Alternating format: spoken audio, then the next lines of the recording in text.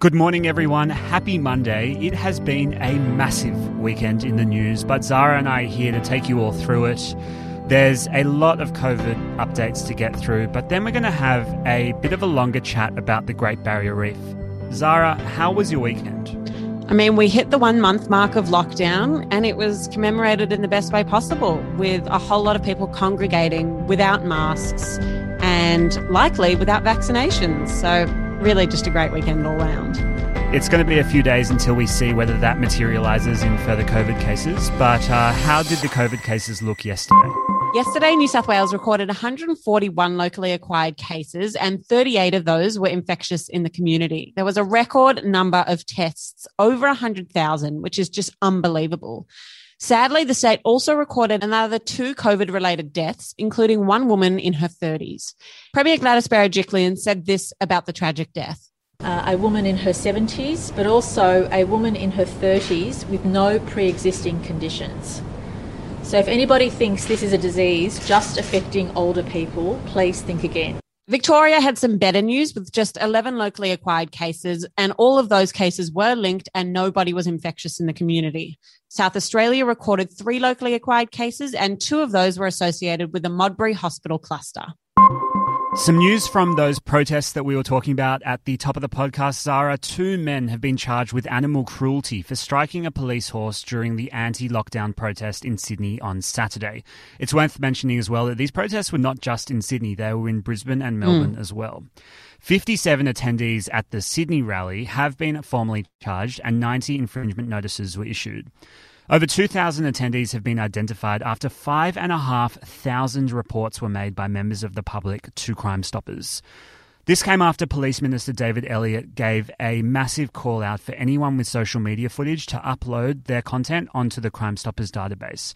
He said yesterday that he is very confident all 3,500 people at the protest will be identified. Only hours after the protest on Saturday, Police Minister David Elliott fronted the media and he did not mince words. What we saw today were 3,500 very selfish bullheads, people that thought that the law didn't apply to them. Australia's world number 1, Ash Barty, has sadly lost the opening round of the Olympics tennis women's singles against Spain's Sara Sorribes-Tormo yesterday.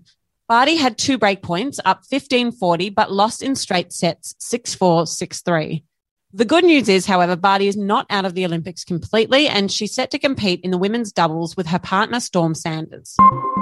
That might be good news, but this is better news. Australia has won its first gold medal of the Olympic Games with the 4x100 women's freestyle relay team. The swimmers are Bronte Campbell, Kate Campbell, Emma McKeon and Meg Harris, and they finished in 3 minutes 29.78 ahead of Canada and the US. This was actually a new world record.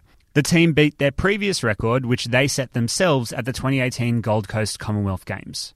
I'd say it was the best way possible for us to start our gold medal count, and there is plenty of more action in the pool in the coming days before we head to the track next week.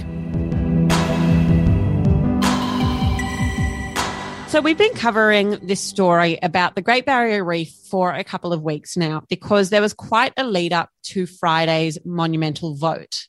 So last month, UNESCO, which is the United Nations Educational, Scientific and Cultural Organization, I also didn't know what that acronym meant, they recommended that the Great Barrier Reef should be placed on a list of World Heritage Sites that are deemed what they call in danger. And the recommendation was formally made on Friday night at a really late night meeting that was held in China. We've been hearing a little bit about this campaign from the government to get the Barrier Reef not on this list. Why is it so important that the Barrier Reef was not included as a UNESCO's in danger site?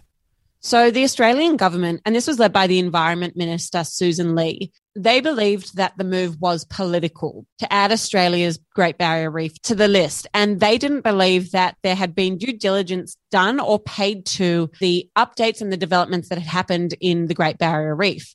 So Susan Lee at the very beginning of this said she accepted the fact that climate change was playing a role in the deterioration of the reef, that she didn't believe that investigators had really come out or looked into what was happening in the reef enough that they could justify adding it to this list. And she argued that there were many other sites. If we were using the justification that climate change was really affecting it, that should be added to the list ahead of the Great Barrier Reef. And I think the really important note there is this idea of site visits, right? Like, it's really about, for Susan Lee and the Australian government, the fact that they deemed that the site hadn't been examined close enough by UNESCO for this classification. And so the Australian government did take it into their own hands. So there was a really, really significant lobbying effort led by the government. And one part of this was that they took out a whole lot of ambassadors from countries that were going to have voting power on Friday night. They took the ambassadors that lived in Canberra to the Great Barrier Reef to go have a look, with their own eyes. So that was one part of the lobbying effort. And that goes to what the government have been arguing all along. But then on the other side, Susan Lee actually flew to Europe earlier this month to directly lobby the countries. And not to jump ahead, but it clearly worked, because on Friday night, that motion did not pass in its original form. And the Great Barrier Reef was not immediately added to the in danger list. Instead, it's going to be revisited in February next year.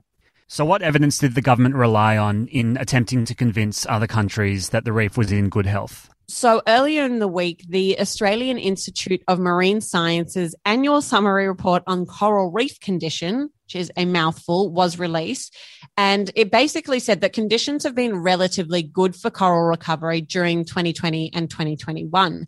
So the researchers surveyed 127 reefs and found that at least 69 of them had seen an increase in hard coral cover since they were last surveyed. One of the team leaders, Mike Emsley, said that this indicates that the recovery is well underway, but this happened after a particularly intense decade of disturbances prior to that. And so that's like saying that something is doing better, but that the starting point was really quite low, because the improvements came after the Great Barrier Reef experienced its most widespread bleaching event on record. The report also highlighted that while it is experiencing this sort of recovery now, it's likely to be short-lived. And the quote was that there would be increasing prominence of climate-related disturbances. While parts of that really aided the government's argument, not all of it did. And have we seen any anger from environmental groups and other sides of politics after this decision on Friday? Labor came out pretty strongly after the decision was made, saying that the UNESCO World Heritage Committee's decision to defer its consideration of the Great Barrier Reef is, quote, an indictment on the Morrison government, and said that the deferral was temporary reprieve. And they characterised this, the best the Morrison government could do would be kicking the can down the road. Terry Butler, who is the Shadow Environment Minister, said that the government must now dramatically lift their game on reef protection. And the government has been doing that. There have been a number of announcements over the last few weeks in funding and protection measures that they are putting in place for the reef. And you asked about environmental groups. So Greenpeace's CEO, David Ritter, said that this was a victory for one of the most cynical lobbying efforts in recent history, and said that jet setting around the world at the great expense to taxpayers to block a decision that would demand climate action is a slap in the face to all Australians who love and care about our beautiful reef.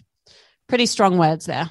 It's one of those really interesting times in the news cycle where environment and politics really are married up. And it has real-life effects on our natural environment and the way decisions are made. Whilst the way these decisions can be made can seem rather opaque at times, we'll always do our best to explain what happens behind the scenes. Guys, there's a lot of COVID updates around today. Make sure you follow us on the Daily Oz, and we'll bring you that news as soon as it happens. Stay safe and have a great start to the week.